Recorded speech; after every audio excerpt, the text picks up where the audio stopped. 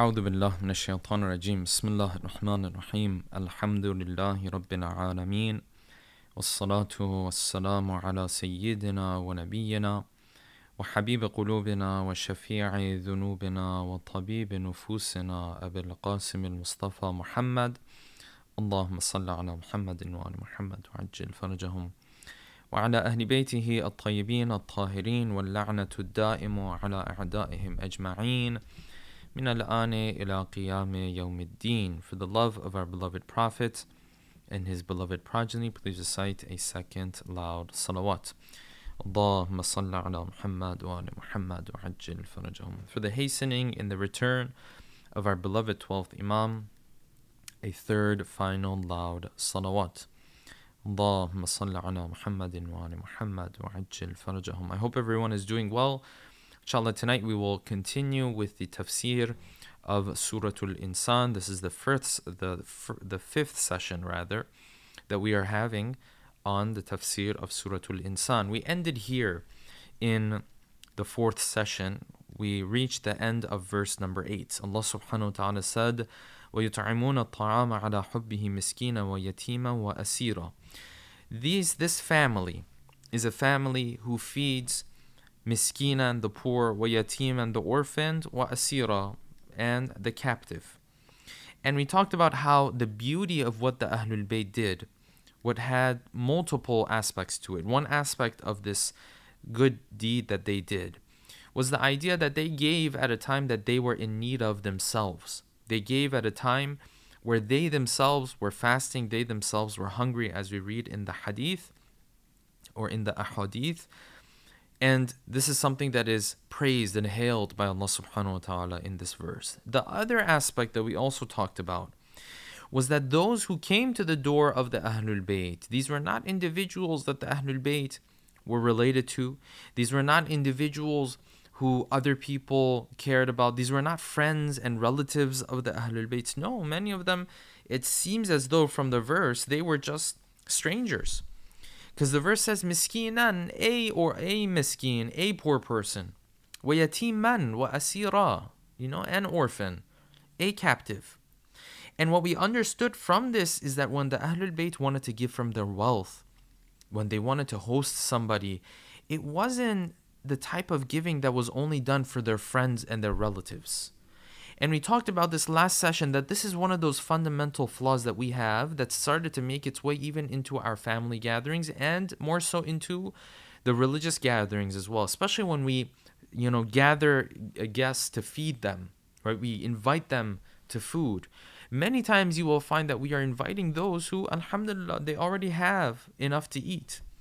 And so what we suggested was to take some of this. If I'm budgeting, for example, if I want to have a gathering like this in the name of the Ahlul Bayt, if I really want to walk in the footsteps of the Ahlul Bayt, instead of taking all of the budget that I have, instead of taking all of the money that I have, and pouring it into these friends and relatives of my own, who Allah subhanahu wa ta'ala will reward me for hosting them, of course, but who at the same time have more than enough to feed themselves, who are not dependent on this meal that I'm providing to them, what we suggested was to take some of this money, to budget it, to give to those who are truly hungry. And we said there is definitely reward for the one who invites his friends, his relatives, to come and sit and eat together. There's multiple hadith that speak of the reward of this deed, but there are even more mentioned for the one who feeds those who have no one to turn to. The one who feeds those who have no food, they have no person, they don't know where to go. And that is something that we have to pay attention to. So what the Ahlul Bayt did was special, it was beautiful from multiple aspects, not just because they gave in a time of need. They gave in a time of need to people that they did not need to give to. To people that if they had not given to, no one would sit there and judge them. No one would sit there and say, why didn't you give to them? If you don't give to your friends or your relatives, sometimes people will judge you. Sometimes people will expect you to give to them. But then when someone comes that no one expects you to give to and you still give, this is what makes the Ahlul Bayt so special. Moving on to verse number 9, Allah subhanahu wa ta'ala said, He's of course narrating and quoting this line from what the Ahlul Bayt were saying. إِنَّمَا نُطْعِمُكُمْ لِوَجْهِ اللَّهِ لَا نُرِيدُ مِنْكُمْ جَزَاءً وَلَا شُكُورًا إِنَّا نَخَافُ مِنْ رَبِّنَا يَوْمًا عَبُوسًا قَمْطَرِيرًا. We only give to you because of the pleasing of Allah subhanahu wa ta'ala that we want to do. For the pleasure of Allah subhanahu wa ta'ala. We don't want any thanks from you, and we don't want any reward from you. إِنَّا نَخَافُ مِنْ رَبِّنَا يَوْمًا عَبُوسًا قَمْطَرِيرًا. We are fearful of our Lord of a day that is difficult. And we were talking about how, of course, in our hadith it's mentioned that people fall into three different groups. There's a group that worship Allah subhanahu wa ta'ala out of fear of hellfire. There's a group that worships Allah subhanahu wa ta'ala out of looking forward to entering heaven. And a third group who worship Allah subhanahu wa ta'ala because they find Allah subhanahu wa ta'ala to be worthy of worship, right? Or the group that the hadith refers to as al-ahrar. And of course the hadith says this is the best form of ibadah. But the question that's raised here is this: if the Ahlul Bayt, of course, if anyone falls into this third group, of course it has to be the Ahlul Bayt. I mean, who else would fall under this group? But if the Ahlul Bayt fall under this group, and they worship Allah subhanahu wa ta'ala not because they fear Him, but because they find Him worthy of worship. If that's why they give to the poor, for example, in this particular case and scenario, then why is it that the next verse, verse number 10 says, Inna nakhafu, we're fearful? How is it on one hand we say the Ahlul Bayt, they do not give out of fear, but on the other hand we say they fear? How are these two compatible with one another? This might seem like a contradiction to many of us. But in reality, when you delve into the answer to this question, this actually will unveil for us and uncover for us a very important principle within the religion of Islam. A very important principle as it relates to the way I'm supposed to look at the Day of Judgment. And that is this. In Islam, fearing the Day of Judgment and giving and worshipping Allah subhanahu wa ta'ala not out of fear, but because out of your love for Allah subhanahu wa ta'ala and out of the fact that you think He's worthy of worship, these two are completely compatible with one another. They're not contradictory. In other words, you can fear Allah subhanahu wa ta'ala and still not do things out of fearing Him. Yes, the normal individual, you and I, yes, we do things out of fear for the most part. Maybe we do it out of fear, or maybe we do it out of looking forward towards heaven. Yes? But as it relates to the one who actually falls under the third group, he worships Allah subhanahu wa ta'ala because he finds Allah subhanahu wa ta'ala worthy of worship. It is possible for this person to fear the Day of Judgment while he doesn't do his good deeds for that fear. What does that mean? That means that while he has that fear in his heart, that's not the main motivation for him to worship Allah subhanahu wa ta'ala. No, he worships Allah subhanahu wa ta'ala because he finds Allah subhanahu wa ta'ala worthy of this worship out of the love that he has for Allah subhanahu wa ta'ala. But at the same time, he fears the Day of Judgment. So how does this work? How are these two compatible with one another? If you want to think about it, these are different levels. And when you pass one level and you move on to level number 2, it doesn't mean you lose level number 1. The first level is the one who fears the Day of Judgment. If you and I do good deeds because we have fear of the Day of Judgment, this is not a bad thing. Now we'll talk about this more, how atheists raise this objection and raise this question of you're being selfish. You do good deeds simply either because you're afraid or because they give you a promise that you're going to be rewarded, elsewhere. And so what you're doing in terms of your good deeds is just another form of selfishness. You're just being selfish, right? You wouldn't do it if there weren't those who would reward you. So we'll talk about that in just a second. But hold on to that for now. The first level, and if I'm able to accomplish even this first level, this is a big step. This is a big achievement. Is that I stay away from sin because of the fear that I have for the Day of Judgment. If I'm able to have my faith reach that point, that in and of itself is a big achievement. But then the one whose faith grows, the one whose faith goes even beyond that point, now he is so close with Allah subhanahu wa ta'ala, he does these good deeds or he stays away from this haram. not because of that fear, but because of the love that he has with Allah subhanahu wa ta'ala, because of the fact that he finds Allah subhanahu wa ta'ala to be his true master. This person that has now graduated from level 1 to level 2, it does not mean he loses that level 1. Doesn't lose that first level of faith. He still finds the day of judgment to be something that is fearful. Though the reason why he does different things is not that fear, because he's graduated from that level, right? If you take, math at a first grade level, and then you graduate from that, the first grade math still holds true for you, even though you may not be using first grade math at this point, right? You might be using high school math at this point, but first grade math still holds true for you, right? 2 plus 2 still equals 4 for you. It's a little bit of the same thing with the Ahlul Bayt. That at the same time that they don't do things out of that fear, this does not contradict them having that fear. And in fact, these two go hand in hand with one another. Why? Because the one who graduates, he reaches the point where he is so close with Allah subhanahu wa ta'ala that he does things out of his relationship with Allah subhanahu wa ta'ala, not out of fear anymore.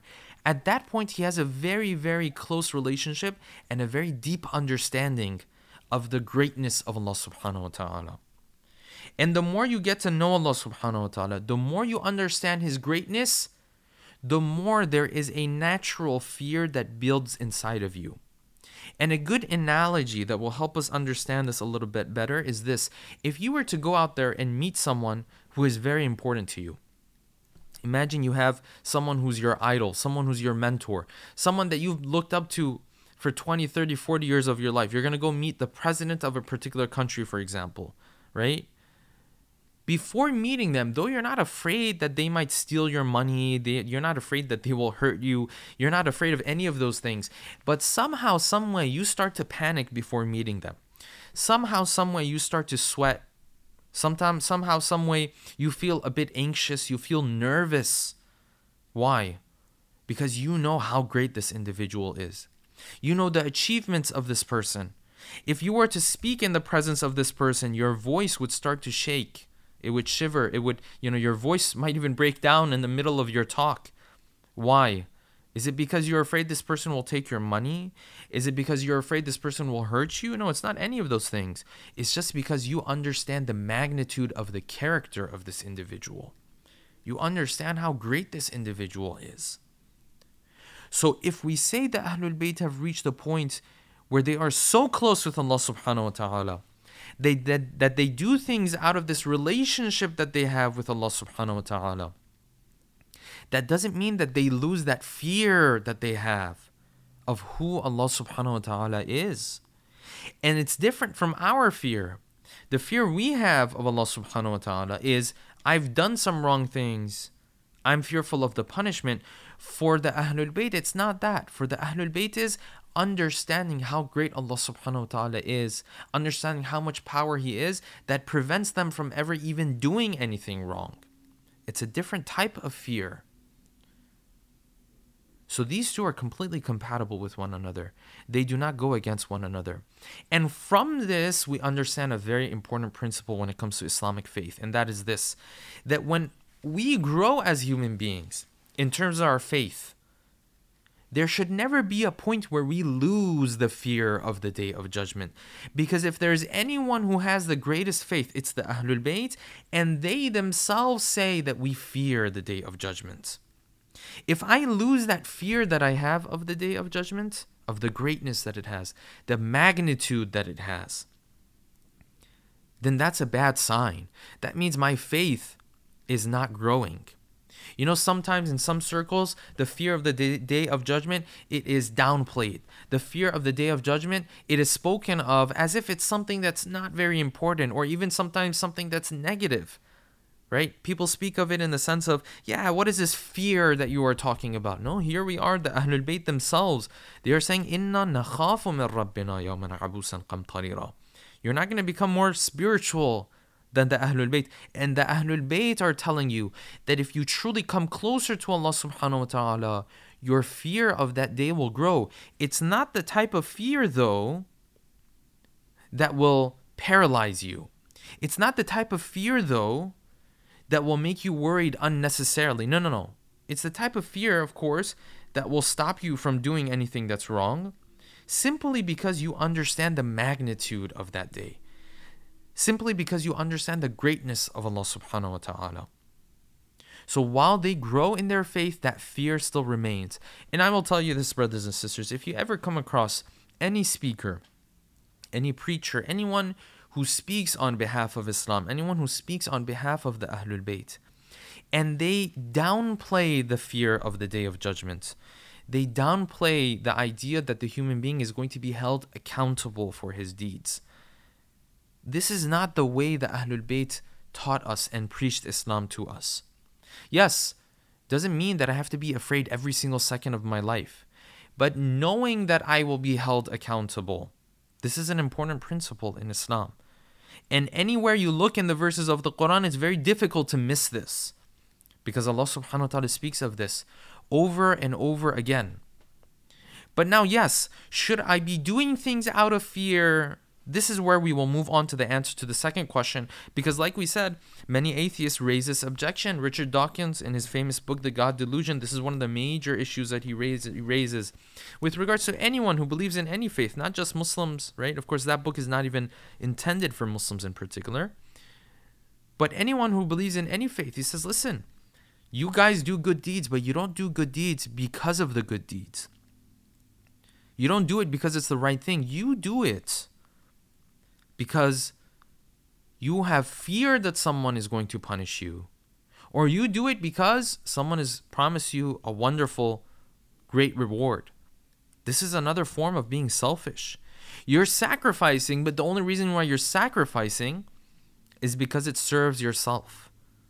So what do we say to this? What is the answer to this question? The reality is that yes, initially from the Islamic perspective, initially the human being starts out like this.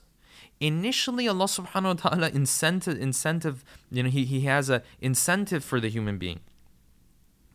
That the human being starts to get going, starts to move in the right direction. What is that incentive? Heaven and hell.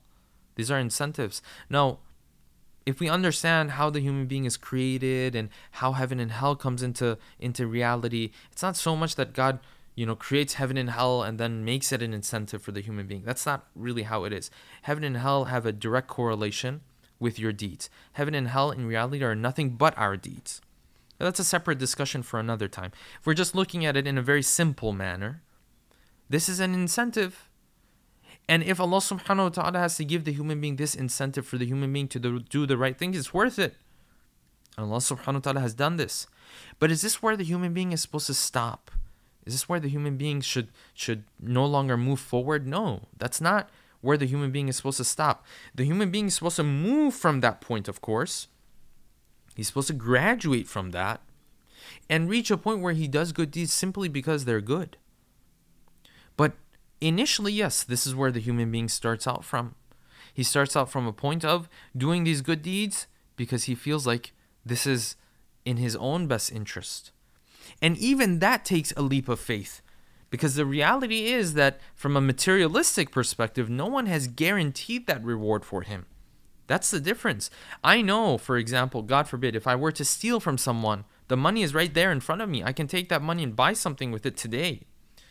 But if I don't steal, or if I give from my own wealth in the path of Allah subhanahu wa ta'ala, it's very difficult. It takes a leap of faith for me to do that, right? Because I'm now speaking of this reward, but is the reward tangible in front of me? It's not. The reward is not in front of me. I have to believe that there's this other world. I have to believe that Allah subhanahu wa ta'ala is going to reward me. So it's difficult to do this. It's not as simple as saying you're giving up on this reward, for example, or you're giving up on this pleasure in this world because there's another reward. Where's this other reward? I have to believe in it. I'm taking a leap of faith. I'm going through a hard time to reach that other reward if you think about it. So yes, the human being might start out with this incentive, but this is not where the human being was supposed to stop. The human being was supposed to move on from this. Okay, moving on to verse number 11. Then he says this, فَوَقَاهُمُ اللَّهُ شَرَّ ذَلِكَ الْيَوْمِ وَلَقَاهُمْ نَظْرَةً وَسُرُورًا. Because of this fear that they have, because of this close relationship that they have with Allah subhanahu wa ta'ala, they don't end up doing anything wrong for there to be any consequences for them on the day of judgment. Therefore, they are protected from the evil on that day. And of course, we have to reiterate that the day of judgment is not evil in and of itself. The day of judgment is nothing but Allah subhanahu wa ta'ala showing a mirror, putting a mirror in front of the human being, showing the human being what he has done. If it's evil, it will show up as evil. And if it's good, it will show up as good. So when Allah subhanahu wa ta'ala says we have protected them from the evil of that day, it's because they have never done anything wrong. Therefore, they are protected from any evil coming their way on that day. And then he says this, وَلَقَاهُمْ نَظْرَةً وَسُرُورًا. And he meets them on that day, نَظْرَةً وَسُرُورًا. He welcomes them with joy and happiness. And this is really something to think about, brothers and sisters. One of the greatest blessings of the Day of Judgment is when you return to your Lord, and your Lord, metaphorically, of course, in my words, He smiles upon you. The one who created you, the one who had your back throughout all this time, the one who was watching you day in and day out. When this one, this creator of yours, is happy with you, this is the greatest of blessings of the Day of Judgment. This is why the Quran in Surah At-Tawbah, it mentions there is Jannat Adn. There are these gardens for the people in heaven, and they will go through this blessing and that blessing and whatnot. And then he says, وَرِضْوَانٌ مِّنَ اللَّهِ. And then the idea that they have pleased their Creator. That is the greatest of blessings. ذَلِكَ الْفَوْزُ الْعَظِيمُ. That is the greatest of blessings and rewards on that day. The Quran says, when the Ahlul Bayt come, Allah subhanahu wa ta'ala, He welcomes them openly, with joy, with happiness. This is such a wonderful scene. If you want to think about it and just put it into perspective, think about this. Right? Imagine you walked into the Day of Judgment and you saw the Prophet, you saw Ali ibn Abi Talib. Yes, Quran, if you look at the hadith literature of both schools of thought, Shia and Sunni, both say that you will see the Prophet on that day. Imagine you walked onto the Day of Judgment and you see the Prophet smiling at you. What reward is there that's greater than this? What blessing is there that is greater than this? It says Allah subhanahu wa ta'ala welcomes them in this way. I'll just give one analogy before we end, inshallah.